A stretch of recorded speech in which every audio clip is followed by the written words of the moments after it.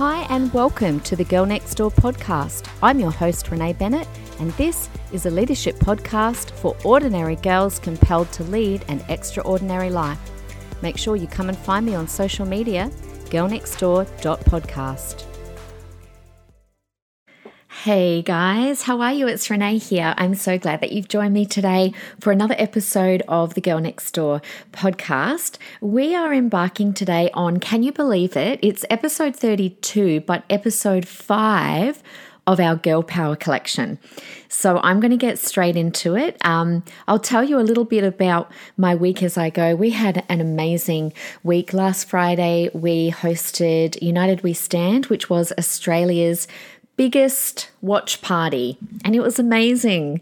And I'm a bit tired this week because it was pretty full on the last 6 weeks or however many weeks it took us to put that together, but it was incredible. So thank you to everyone that either was involved in that or that got their youth kids to that or that watched. It was incredible. Anyway, I cannot wait for this episode. This is probably one topic that I am asked about more than any other. So I'm going to spread this over 2 podcasts this week and next week. And I want to focus today on why women can be in ministry, including on the platform. So I cannot wait to share everything with you. Next week, we're going to go a little bit further into can and should women be senior pastors or have senior roles? So let's get going. Now, we are all going to have different perspectives.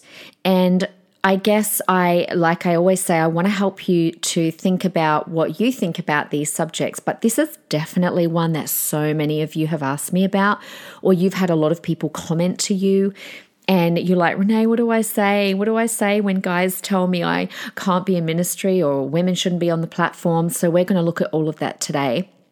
So my aim is to present you with some different views, particularly in the next podcast. I'm going to give you a few different views. And so I hope that maybe you can come to a conclusion on where you sit with it. But this one today, we're going to look at the case for women in ministry. So let me ask you some questions. Like, what do you think about it? A lot of you are going to have different ideas, even between, all of us listeners. So let me pose some questions, and maybe you've thought about these, maybe you haven't. What do you think about women in ministry? Do you think that women can preach, teach, prophesy? Do you think women can teach everyone on a platform, or do you think that women can only teach in Bible studies or with kids or in women's ministries? And do you think that a woman can be a sole senior pastor of a church? Why do you think these things? What does the Bible say? This is where the conflict comes in, I think, because different people are interpreting scriptures different ways. So I'm going to present my view today. But let me just preface this whole next podcast or 2 with this. We are most likely going to disagree at some point, and it's perfectly okay to disagree. It's more about like how you disagree that counts. So obviously you're going to hear my views woven throughout the next few podcasts, and these are my views and my interpretation of scripture. So you need to work out what your views are. So let's get into it. Should women be in ministry, including on the platform? We're going to look at the scriptures that people use for and against. And hopefully I'm going to give you some really good arguments today. So let me start by saying I am, as I'm sure you are aware, a huge believer that women can and should be in ministry roles if they are called to do so. Now, of course, that would be my view, because if you look at my own life, I'm in a lot of ministry roles. I run the Youth Alive Academy. I'm a lead pastor or a senior pastor alongside Cameron. We run Youth Alive Queensland. We run Youth Alive National. So I'm in a lot of different ministry roles. I'm also a teacher by trade as well, which most of you would probably know by now if you've been listening. So I just wanted to start off by sharing with you a dream that I had when I was about 20. Now, I'm not normally a dreamer. Some people get really prophetic dreams all the time. I've literally had about 4 very specific and clear dreams in my life. So when I do dream really specifically, I know that that's God speaking to me, because usually my dreams, they're just crazy randoms. Like they mean nothing. I can't even usually remember them when I wake up. So in this dream, I was driving a big white truck, almost like, like one of those freezer vans, I guess. It's the only thing I can think of, like a big white freezer van. And I'm driving in what to me was a familiar place at the time. And there were a lot of people around me watching to see how little old me was going to drive this big white truck. So I drove the truck to a place where the road was really, really narrow, and there was a building on one side, but on the other side there was a big slope. So, if I couldn't get the van through, I was either going to hit the building or kind of roll down the slope. And everyone was shouting around like, you can't take the truck there. There's no way. And in my dream, I just would look at everyone and I would literally smile at them. And then just slowly but cautiously, I would drive ahead where they said I couldn't go. And then when I got through the other side, everyone cheered like, woohoo, good job, Renee. Then I came to another place and everyone said the same thing. You can't take a truck there. There's no way. And I would look and smile and keep driving. Now, in my mind, in my dream, I could hear everyone say, you can't, you can't. And in my head, I didn't say it out loud, but in my head, I'm like, you just watch me. So again, I carefully navigated and I did it and everyone cheered. So that was like literally my dream, but it was so specific. I still remember it very clearly. And when I woke up, I was pretty clear on what God was saying, but I also did a bit of research into, what trucks mean, what the color white means, all of that. And a vehicle, especially a white vehicle in a dream, represents ministry. So God spoke to me really clearly that I would go places and do things in ministry that people would think are impossible, particularly because I'm a female and I, quote unquote, shouldn't be doing that. But God had called me, and so I'm going to navigate and do things in ministry anyway. And perhaps my favorite part was that people who thought I couldn't do it, when I did, they would be great they cheered me on. So from that dream, I just knew. I was like, okay, so I'm called to, I guess, pioneer. I'm called to do things that people haven't done before. I had no idea at the age of 20 what that meant or what that would look like. But based on that, based on the church that I grew up on in Adelaide in my teenage and young adult years, and based on other role models that I looked to, like Joyce Meyer, to me, women were called to ministry. Now, as I've said before, that might not be your experience, okay? It might not be the kind of church that you're in, might not believe that. But I'm also a huge believer that if that is in your heart, but you are not in an environment that encourages that, you actually don't have to be a pushy girl boss and hustle your way there. Allow the grace of God to take you there. And that's the story of my life. I've never elbowed or edged my way anywhere. I have never pushed doors open. I've never whinged or complained that, I don't get opportunity or they don't believe in me because I'm a girl. I've just never done that. Like, I've already said I grew up in a uniting church where it wasn't the done thing where women were in ministry. I didn't even think about it. In my mind, I was just like, God's got my life. God's got my future. God's got a plan for me, and He's bigger than any person. He's going to make that come to pass. So every step of the way, I have allowed the call and the grace of God to lead me and open doors. And I do think a huge element of this, girls, is that you have to be called to it. And believe me, if you are not called to ministry, it is not a job that you want to do, because it's not easy. It's not easy to navigate. And that's with any job. Teaching is a difficult job that I think you've really got to feel a calling for. But please let this be your biggest takeaway, call and grace, because I don't want to raise a bunch of girls through this podcast who push their way anywhere, because I believe the grace of God and the anointing of God is actually on a new generation of women. And as we learn and lean into Him, He's going to raise us up, and we don't have to struggle to do that ourselves. So I'm going to give you a few arguments that you can use when it comes to women in ministry. So I've had quite a few girls. I've had more girls. I never, ever, ever When I was growing up in my teenage and young adult years, I never had anyone tell me, particularly guys, that girls can't be in ministry. But there seems to be a lot of teaching now that's coming to the forefront, particularly in young adults, where guys are telling girls that they can't be in ministry. And I've had quite a few girls tell me recently, but Renee, I feel called, or I am already in leadership, or I'm a youth pastor, and I'm having these guys tell me that no, girls can't, be on platform and they can't be in ministry. Like, help, what do I say to them? And so here are a few things that I want you to tuck away and file away into your heart. My first response is this: do you really think that God would knock back the opportunity for someone to be saved because the person telling the good news is a woman? Like, what? Seriously?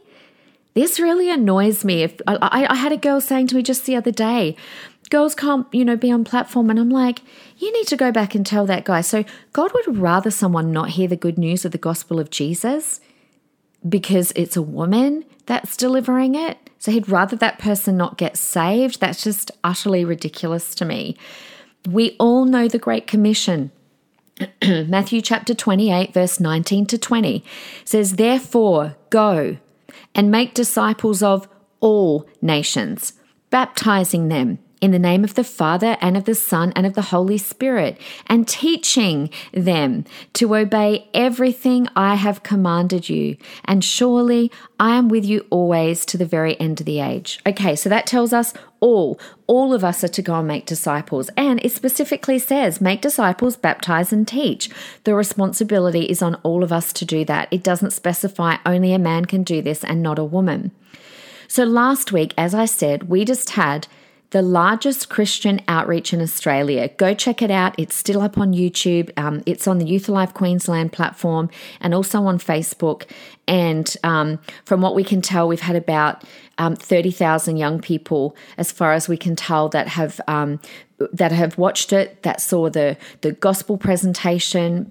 Because even though there were individual views, for example, our youth group was one view, but there were 100 kids in the cinema. So a lot of kids were in big groups watching this. So Nathan Finocchio gave the salvation message, and hundreds and if not thousands of young people were saved. That's going to be really hard to measure on this one. Do you know who was behind putting that whole thing together, from the script to the creative direction to the production, all the ideas, the whole running of the night? 2 women. It was Renee Simmons and myself were the main drivers of that whole thing. And of course, with an incredible, incredible team. But Cameron actually sat back on this one. Cameron's the visionary, but Cameron had nothing to do with the detail of anything. It was Renee and myself. Do you really think that God would go, oh, hang on, we can't have those kids saved or exposed to the gospel because 2 women are behind the spreading of it on Friday night? No, stop. Ridiculous. I just can't fathom that. Last year, I went to Victoria and I preached at a youth outreach for One Youth, which is the youth group of Dave and Aileen Edgar, who are the Victoria Youth Alive directors. Shout out all my One Youth listeners. And, about a dozen kids got saved at that. Now, do you think again that God would go, wait, stop, a woman just preached the gospel? Wrong, those kids can't get saved. Of course, Jesus wants the gospel presented. One of my favorite points, here's another argument, here's a scripture that you can use. It's found in Luke 24, 1-3. And it says this: very early in the morning, on the first day of the week, the women went to the tomb. This is just after the death of Jesus, by the way, bringing the fragrant spices they had prepared. They found the stone rolled away from the tomb, but when they went in, they didn't find the body of the Lord Jesus, and they didn't know what to make of this. Now, next few scriptures, the angel appears and talks to them. Then in verse 9 it says, when they returned from the tomb, they reported all these things to the 11 and all the others. And it was Mary Magdalene, Joanna, Mary the mother of James, and the other women with them who told these things to the apostles. So what did they do? They reported. What did they report? They reported the gospel. What's the gospel? The good news that Jesus died and was resurrected again. The first people to ever preach. Now, preach means to publicly proclaim, which is what these women did. They reported. The first people to ever preach or proclaim the good news were women. Women were the first people in history to ever spread the good news, to preach. Women were the first preachers of the gospel. Like, I could almost end the podcast there and go, there you go. But, I'm not comfortable building a whole theology around one scripture. And we need to look at the whole of the Bible and what it teaches. We need a whole scripture perspective. And this is probably what disturbs me about when people, and we'll get into this afterwards, when they tend to pull out one scripture and go, well, women were told to be quiet in church, so women can't be in ministry and they can't speak in church. And they build this whole theology around one scripture. We can't do that. So we have to look at the scripture as a whole. Look at all the other women in the Bible and model ourselves off of them. I spoke last week about Miriam, who was a worship leader, Phoebe, who was a deacon, Mary, of course, who was an anointed mother, Chloe, who was a house pastor. You can go check that out in 1 Corinthians 1:11. Philip had 4 daughters who prophesied. Acts 21 verse 9 says he had 4 unmarried daughters who prophesied. We talked last week about Priscilla and her husband, teaching pastors, Esther, who was a queen, Deborah, who was a judge and a prophet. So let's go on and look at some of the scriptures that people use to say women can't be in leadership. And again, they are basing a whole theology off what is, just one verse. And you can't take one verse. You've got to look at all of what Paul says. So if we look at the classic one, which is 1 Timothy 2:11-15. So I'll read it to you and then we'll unpack it. A woman should learn in quietness and full submission. I do not permit a woman to teach or to assume authority over a man. She must be quiet. For Adam was formed first, then Eve. And Adam was not the one deceived. It was the woman who was deceived and became a sinner. Okay, so let's just look at that. Now, you've got to understand the cultural context of the time. And I've done a whole sermon on this, okay? So here we're talking about a place called Ephesus, and the city of Ephesus was very secular. It was a place where a lot of people would come, a lot of trade would come, and people would come through the city, and it was a very popular place. And in Ephesus, they worshipped a female. They worshipped a goddess called Artemis or Diana. Okay, so there was a public holiday given in her honor. She very much dominated the city. So this city, if you go into the historical context, because again, look at scripture, look at the historical context, it was a very female-dominated society. So what you've got here, the pendulum has swung so far over one side. And this is what happens in politics. We talk about the left and the right of politics. It's like society will always move to one end of the pendulum and it will get worse and worse and worse and worse. And it's doing that at the moment. It's moving further and further to the left. But what happens is eventually it'll swing back the other way again. That tends to be what happens in society. So the pendulum's gone really far over where it's very female dominated. It's all about women. And so Paul is kind of overcorrecting, okay? So Timothy, who was who he's talking to, he was pastoring these people. And so Paul is giving advice to Timothy on how to conduct yourself. He's like, I'm giving you some advice on the kind of culture. Don't let the culture of Ephesus creep into the culture of the church. I think that's a fantastic message for us today. And this is what I've been talking about with feminism. Oh, actually, I didn't even think about that. There you go, boom. Feminism is creeping into the culture of the church. The feminism culture of the world is creeping into the church. And that's what was happening in the day, that this female-dominated society, that was creeping in. And so Paul's saying, hey, Timothy, you need to bring some order in. The women are not to domineer the men. In this city, the women are dominating the men, and this is not to happen in the church. We need to bring order, not chaos. And, God, I've said this before, God is a God of order. He wants order in his church. And you can see that all through the New Testament. And this is an example. Okay, so that's what I would say to that scripture. I would remind people when they use that scripture, you can't just take one thing that Paul says and build a theology around it, because Paul says a lot of other things. Okay, so let's go on to the next scripture, 1 Corinthians 14, verses 33 to 35. So verse 33 backs up what I just said about God being a God of order. It says, "For God is not a God of disorder, but of peace, as in all the congregations of the Lord's people." Then verse 34 to 35 says, "Women should remain silent in the churches." This is another classic scripture people use. "They're not allowed to speak, but must be in submission, as the law says. If they want to inquire about something, they should ask their own husbands at home, for it is disgraceful for a woman to speak in the church." Okay, so again, here we go.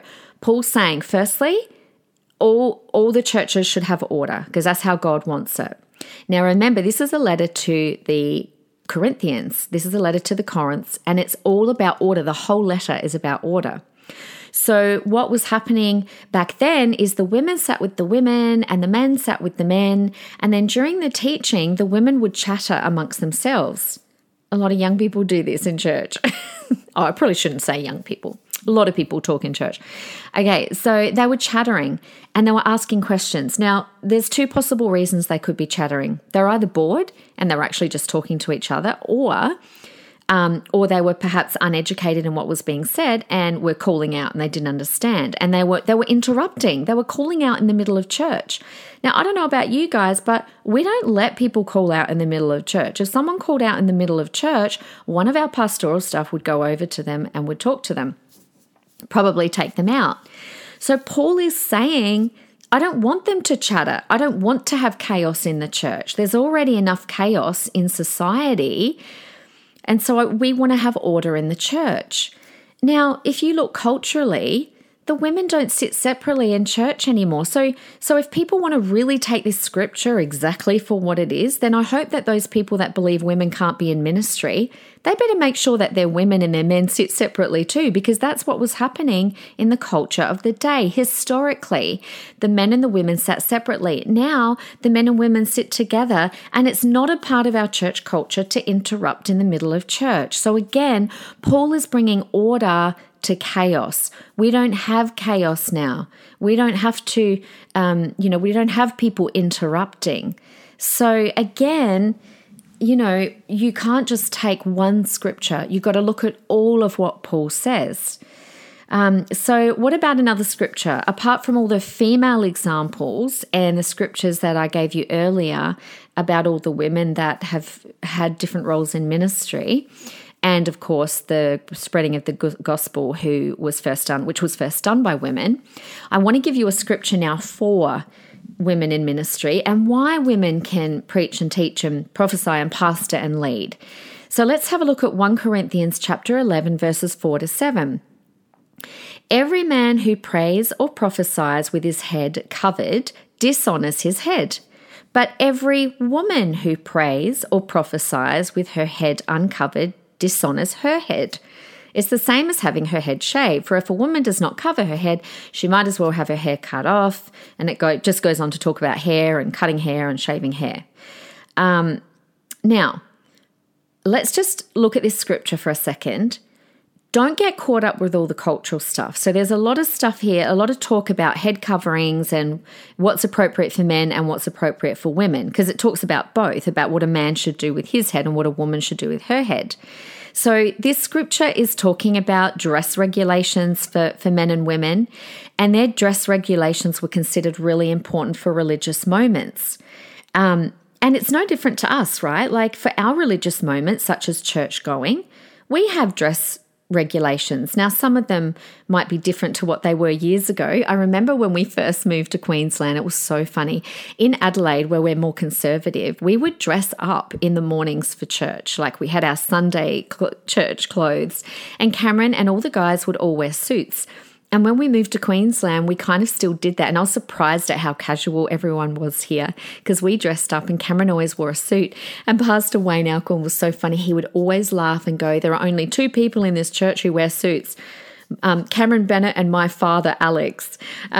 But it was quite funny. But, we have dress regulations. And so Paul here is talking about how, it's a cultural moment and both men and women are asked to be conscious of their appearance because they don't want to draw attention to themselves in this moment. So it's no different to us saying, hey, please be conscious of what you wear, particularly if you're on the stage.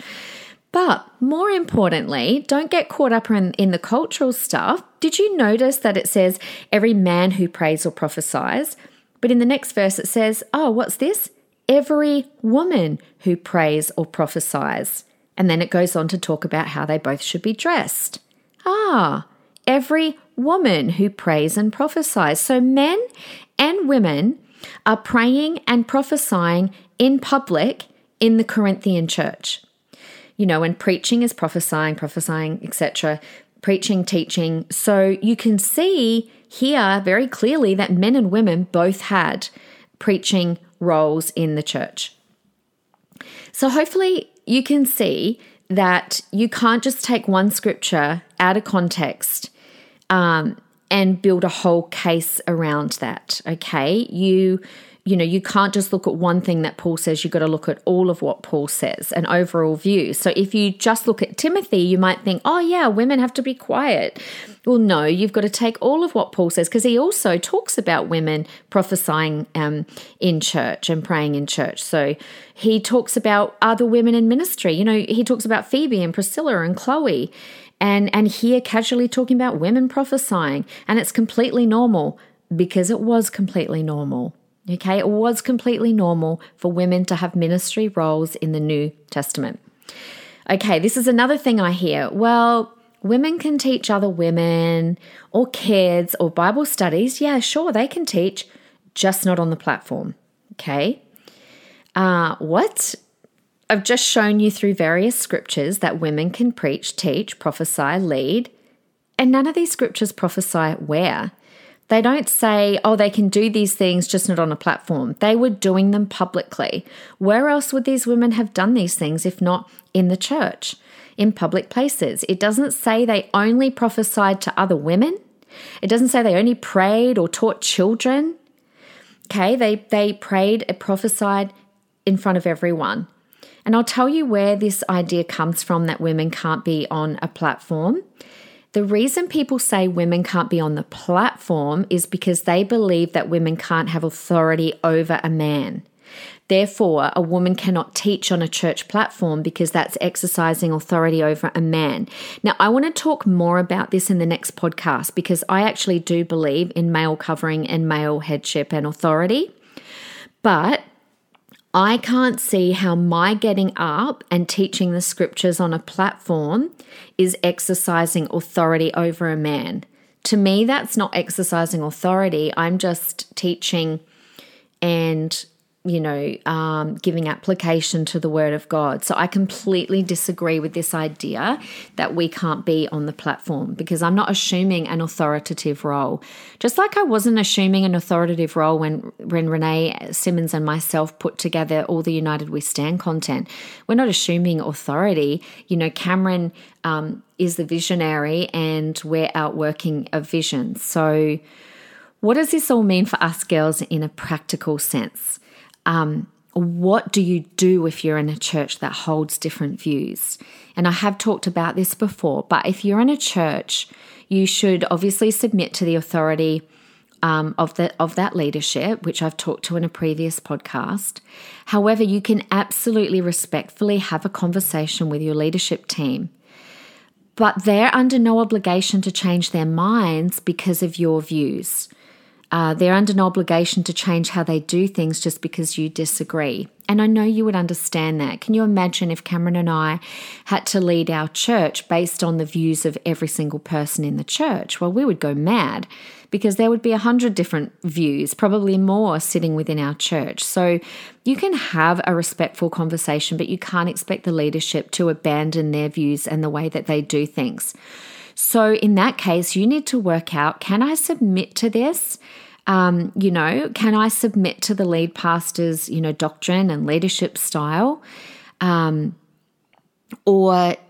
can I not submit to this? Is this something that's, a deal breaker for me?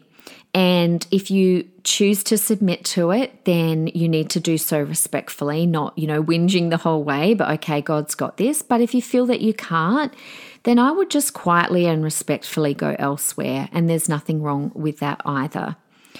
And I've said it before, what else does this mean for us?